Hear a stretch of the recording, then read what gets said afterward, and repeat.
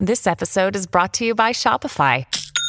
Forget the frustration of picking commerce platforms when you switch your business to Shopify, the global commerce platform that supercharges your selling wherever you sell. With Shopify, you'll harness the same intuitive features, trusted apps, and powerful analytics used by the world's leading brands. Sign up today for your $1 per month trial period at shopify.com/tech, all lowercase. That's shopify.com/tech. Welcome to Amazing Business Radio with best-selling author and customer service and business expert, Shep Hyken. Shep will talk with some of the smartest thinkers in business to help make you more successful in your professional and personal life. This is Amazing Business Radio with Shep Hyken. Hello, everybody. It's Shep Hyken here. We are back with another episode of Amazing Business Radio. We have a great show today. Our guest is Paulo Almeida, who is the CEO of Clientscape. More about that company and Paulo in just a few moments. Before we get into that, you know the drill if you've listened to the show before. If you've got an amazing story that you would like to share or a question that you'd like me to answer, please reach out to me on any of the social channels. I am pretty much everywhere: Facebook, LinkedIn, Twitter, et cetera, et cetera. And if it is a question, remember to use the hashtag Ask Shep. I'll answer the question right there on the social channel. I might do it on this particular show. I might answer it in a blog, but I will answer it. I may even answer it in my TV show, Be Amazing or Go Home, which can be found on Apple TV, Roku, Amazon Prime, and even YouTube. And if you go to beamazing.tv, you can catch some of the latest episodes. All right, that's it. Let's get into our interview. Are you ready? Paulo, welcome to the show. Thank you. Great to be here, Shep. Thanks for having me. Well, I'm excited because we love talking to people who are actually doing what it is that we're talking about week after week. It's all about creating a great customer experience and client experience. So let's talk a little bit briefly about Clientscape. You're the CEO of Clientscape, and I'm going to give you my summation as to what Clientscape is. And you can correct me and embellish. How's that? It's real easy. I've always said for years and years that the company that can create a solution that allows a customer to come in from any channel, it could be I'm calling you, I'm texting you, I'm social media, I'm coming to you, I've complained or asked a question on Twitter, Facebook, maybe I'm using WhatsApp, anything, an app of the company, it all comes into one place, making it really easy for the customer service agent to then say, here's the answer, and it goes right back on the same channel. But to the agent, it's just easy. They don't have to go into 11 different screens to find whatever it is, the channel they're on. Is that a great way to describe your company? So that's a brilliant way to describe what we do. And obviously it's challenging. And I would say that it's almost like the holy grail of what everyone talks about, but not many companies are able to deliver on that quest. And you were spot on everything you just said. So we look towards aggregating all of the potential places where customers might engage, whether it be social media channels, reviews, mobile apps. And again, the importance here is reducing the time the agent would spend, thrifting through multiple data pools. We want to present him with a single place. We call it our universal inbox. The universal inbox. I love it. The universal inbox. And we also bring what we also call accelerators, which is allowing the agent to pick up on what is most urgent, what is that subject or that customer that requires the fastest or the best assistance at that precise moment in time. So it has a lot of data working in the background to make those requests surface ahead of many others, which might be less important or that are not so urgent to the end user that is waiting on the other side. And again, we also see that for the customer, it's irrelevant with which media presence he might be speaking with the brand. His expectation of getting excellent service is equal, no matter what channel he might be using. And that's exactly what we try to match, which is be available everywhere and at all times. Wow. So I've got a question for you that has nothing to do with any of the talking points that you've sent ahead and that we've talked about. In the idea that they'll reach out to us on any channel, I believe, and by the way, now we're moving from specific clientscape to general customer experience. And I think this is important to everybody listening, whether you're the CEO or owner of a company, you're a salesperson, you're in the customer support, it doesn't matter. Here's the point. Customers reach out to you on a specific channel of their choice. Okay. By the way, I'd love a real quick yes or no. Do you agree we should keep them on that channel, or do we try to move them to an easier channel? For us, easier for us, not for the customer. I would say that's not what the customer wants. The customer exactly. Wants you got to keep them in the same channel. Convenient. I would agree 100%. Yes. Right. So then customers have different expectations on time. For example, if I send you an email or I send you a text or I reach out to you through social media, have you done any research to understand what the optimum response times are? Yes, so we have a lot of data on that, but the optimal response time has a lot to do more with the subject matter than actually the channel itself. So, for example, we've seen that that's big right there. So in specific industries, the requests, so for example, one of the most demanding industries, which is one of the ones we serve, is transportation, whether it's air transportation or ground transportation. The customer has a question that is imminent. I need to know now, or this might change the outcome of my trip or my meeting. And I need this in a timely manner. So I need within the next 5 minutes, I really need an answer, whether I'm going to catch this plane or the next. So that has a certain degree of urgency, which obviously has its own way of being managed. So it might require larger teams to be highly scalable and more available. Whereas if I'm asking for something related to, I don't know, a car insurance or something that can have a larger lag time, what the customer will actually be looking for is something that falls within his expected time frame, but also that it comes rounded, which means the answer comes as complete as possible. What we don't want is to be constantly deflected and handed from agent to agent down an infinite pipeline of, solving the mystery, which is the case that I need solved. So that meaning that depending on the industry, Clientscape can be set up to be very fast and effective in answering the customer within what I would say the expected amount of time would be under 2 minutes. And in other industries, this can be even 24 hours, and it would not generate any customer dissatisfaction. So the customer will actually be the one to tell us. So whether, for example, coming back to us, and even in an industry where the expectation is not the quickest turnaround, if the customer themselves is very persistent and is like messaging us constantly, we pick up on that signal and say, hey, this guy for some reason, sees this as being very urgent to him. Let's pick up on the conversation and get back to him as soon as possible. And you have something, an AI machine behind the scenes that's driving that decision. I'm going to be very honest. We tend to call AI everything in our days. That to us is something as simple as just it's programmatic. It's something that if it is reoccurring and if it's in a short time frame and these intervals, this frequency is coming in fast, it's not even AI. It's just simple algorithm that will pick up on that and say, hey, this is urgent. We leave AI for much deeper dwelling into what the best answer might be or what the best turnaround or product offering might be, which is a deeper cognitive sense of the business. Great. Well, let's get into something very general right now. What an amazing 3 years we've had. The past Absolutely. 3 years. March of 2020 to 21 to 22. Now we're in 23. It's been 3 years. What is, how are companies adapting to, I think, a customer's changing expectations in a post-COVID world? So on that, we're very pragmatic, which is it's not enough to say you're changing. You really have to, walk the walk. So I'd say 90% of companies will say upfront that they are challenging, they are facing that, and they are solving that issue. And I would have to refute that information and say, no, you're not, because you're not taking the appropriate steps to fix the problem. But to those talented and forward-looking companies that saw this as a perspective to evolve and gain upon the competition, thus choosing better tools and actually becoming customer-centric, those have shown that this paradigm shift has placed them in a forefront. So tiny, small organizations are, grabbing a larger percentage of the market or having these customers finding a greater sense of loyalty with them than when compared to like a large company that might be spending millions of dollars in customer experience, but they're just not nailing it precisely. because you can spend a lot of money and still not be totally effective.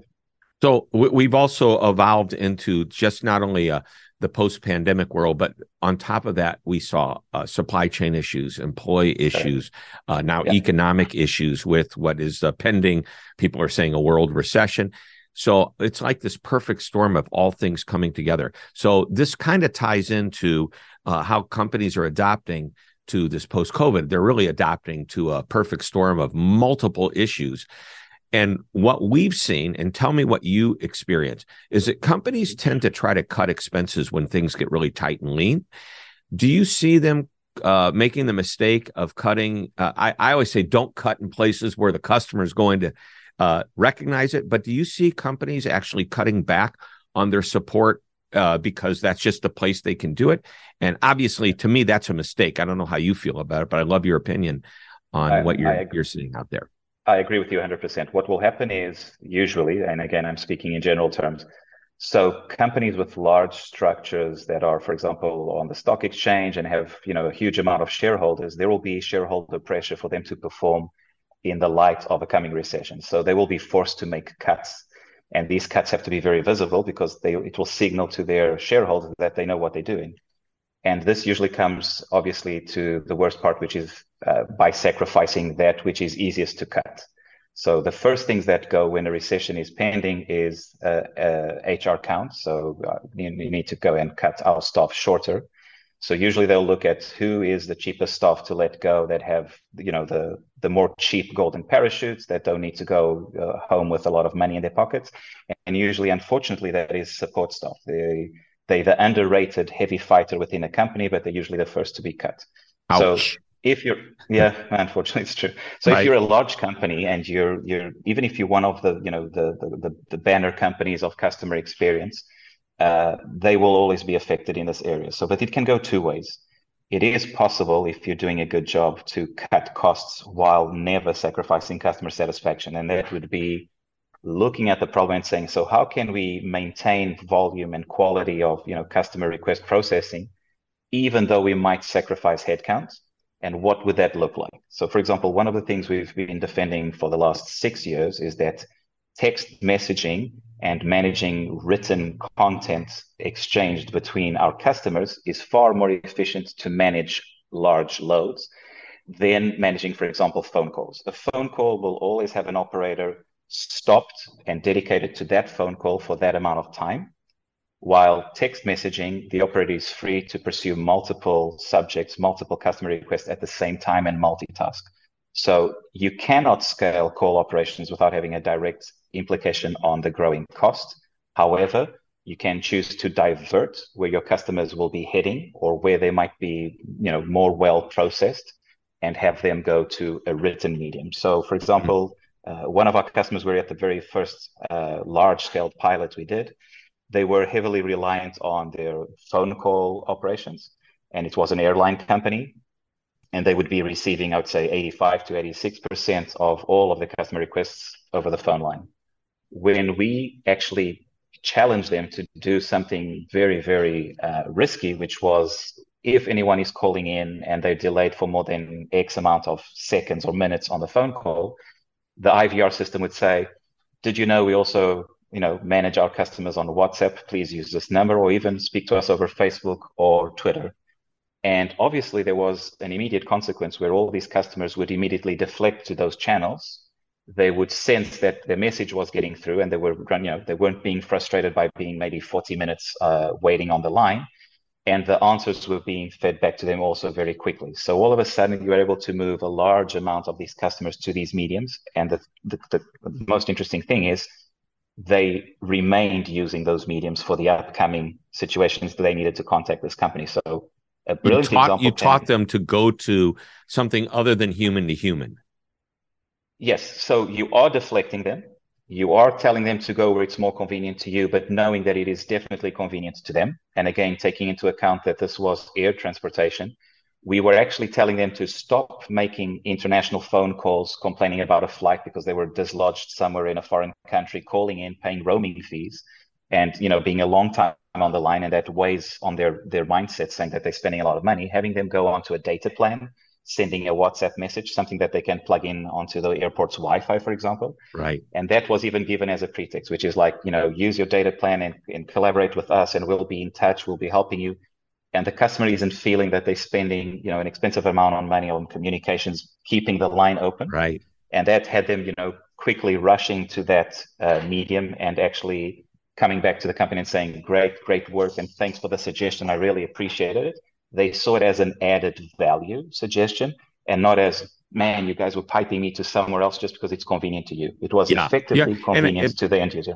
That's important, making them feel like we're giving you a choice that might be more convenient, less friction. We're going to take a break. Right. And when we come back, I'm going to ask you 3 different areas. Number one, you mentioned, you can an agent can handle multiple texts and interactions that are more text-based than voice-based. Obviously, you can only talk to one person at a time. I want your opinion on just how effective or how many conversations can be handled at one time. Number 2, I want to talk to you about a decision that an airline here in the U.S. made to eliminate all human-to-human interaction on their customer support. That's an interesting topic. And number 3, I want to talk about personalization, because I know that's really an important topic today as well. We're going to talk about that and more when we come back from a short break. You are listening to Amazing Business Radio. We are talking with Paulo Almeida, who is the CEO of ClientSpace. Don't go away. Hi, Shep Hyken, your customer service and experience expert, and I'm excited to tell you about my new book, I'll Be Back, How to Get Customers to Come Back Again and Again. Now, this book is packed with idea after idea on how to, just as the title implies, get your customers to come back. In the book, you'll learn that repeat customers aren't always loyal customers. Now, both are great, but there's a big difference. You'll also learn about 10 reasons a customer may stop doing business with you and 3 reasons you would stop doing business with them. And one of my favorite lessons is a 6-step process for creating an I'll Be Back strategy. Of course, there's much, much more. You'll start getting more of your customers to say, I'll be back almost immediately. Just go to www.illbebackbook.com. Again, that's www.illbebackbook.com. You're listening to Amazing Business Radio with best-selling author and customer service and business expert, Shep Hyken. We're back on Amazing Business Radio. We're talking with Paulo Almeida, who is the CEO of ClientScape. Great insights, Paulo. Thank you so much. So this is a real simple question. You mentioned how human-to-human is great. If it's voice, it's one person talking to one person. And that means that this agent can do nothing else except focus on, which, by the way, is not a bad thing for certain situations. I believe that we should reserve these conversations for deeper, more important, higher, complicated types of conversations. But you said the agent can also handle multiple conversations at once if it's more text-based, whether it's coming through an app, social channel. How many conversations at once do you think they can handle? Okay, so this has us working collaboratively now with AI. So take this example, and it's one of the best examples we can give. There is an air pilot strike in this airline, and everyone on that flight is affected. We're talking about 200 passengers, which all have the same request. How do I fix this? What is the next flight I can get on? How do I get home? How do I get to my meeting? Exactly. Right. So if the platform picks up on what these requests are and knows where they're coming from and lines them all up, the agent needs only to give one answer, which is this is your first course of action that you must do. Go here or go to this desk, report and do this. And that single answer can be sent out to all these people which are exactly under the same circumstance. And that's one way of scaling an operation. Even if that's a proactive response. So even if you're talking to one person, but if there's 199 people that are affected on this flight, it blasts to all of them. Absolutely, because that information is relevant to everyone, even if they at that moment were already sorting for the answer themselves. If it comes proactively from the airline company, they're going to say, hey, cool service, because it is a proactive answer reaching out to them.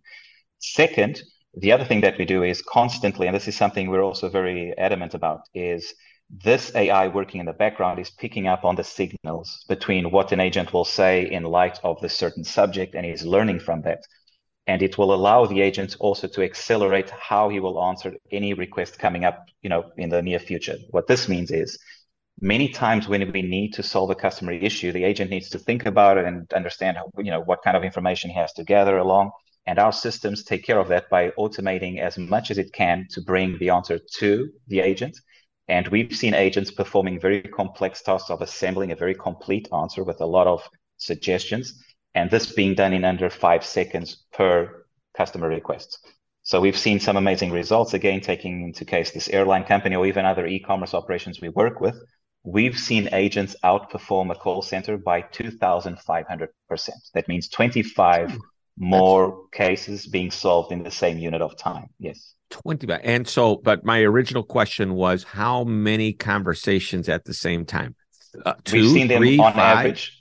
We've seen them on average floating between 4 and 7 conversations simultaneously. Wow. It's because I notice when I'm talking to an agent via text, sometimes I'm not getting the answer back for another minute. I assume, because I know what's going on in the background, they're helping 2 or 3 other people at the same time. They are, exactly. Yeah. Exactly. That's exactly what they do. It's faster than if I were trying to call somebody, get on hold, authenticate myself, et cetera, et cetera. It could take 2 minutes just before I can even ask the question. And that's, by the way, 2 minutes after the phone was picked up.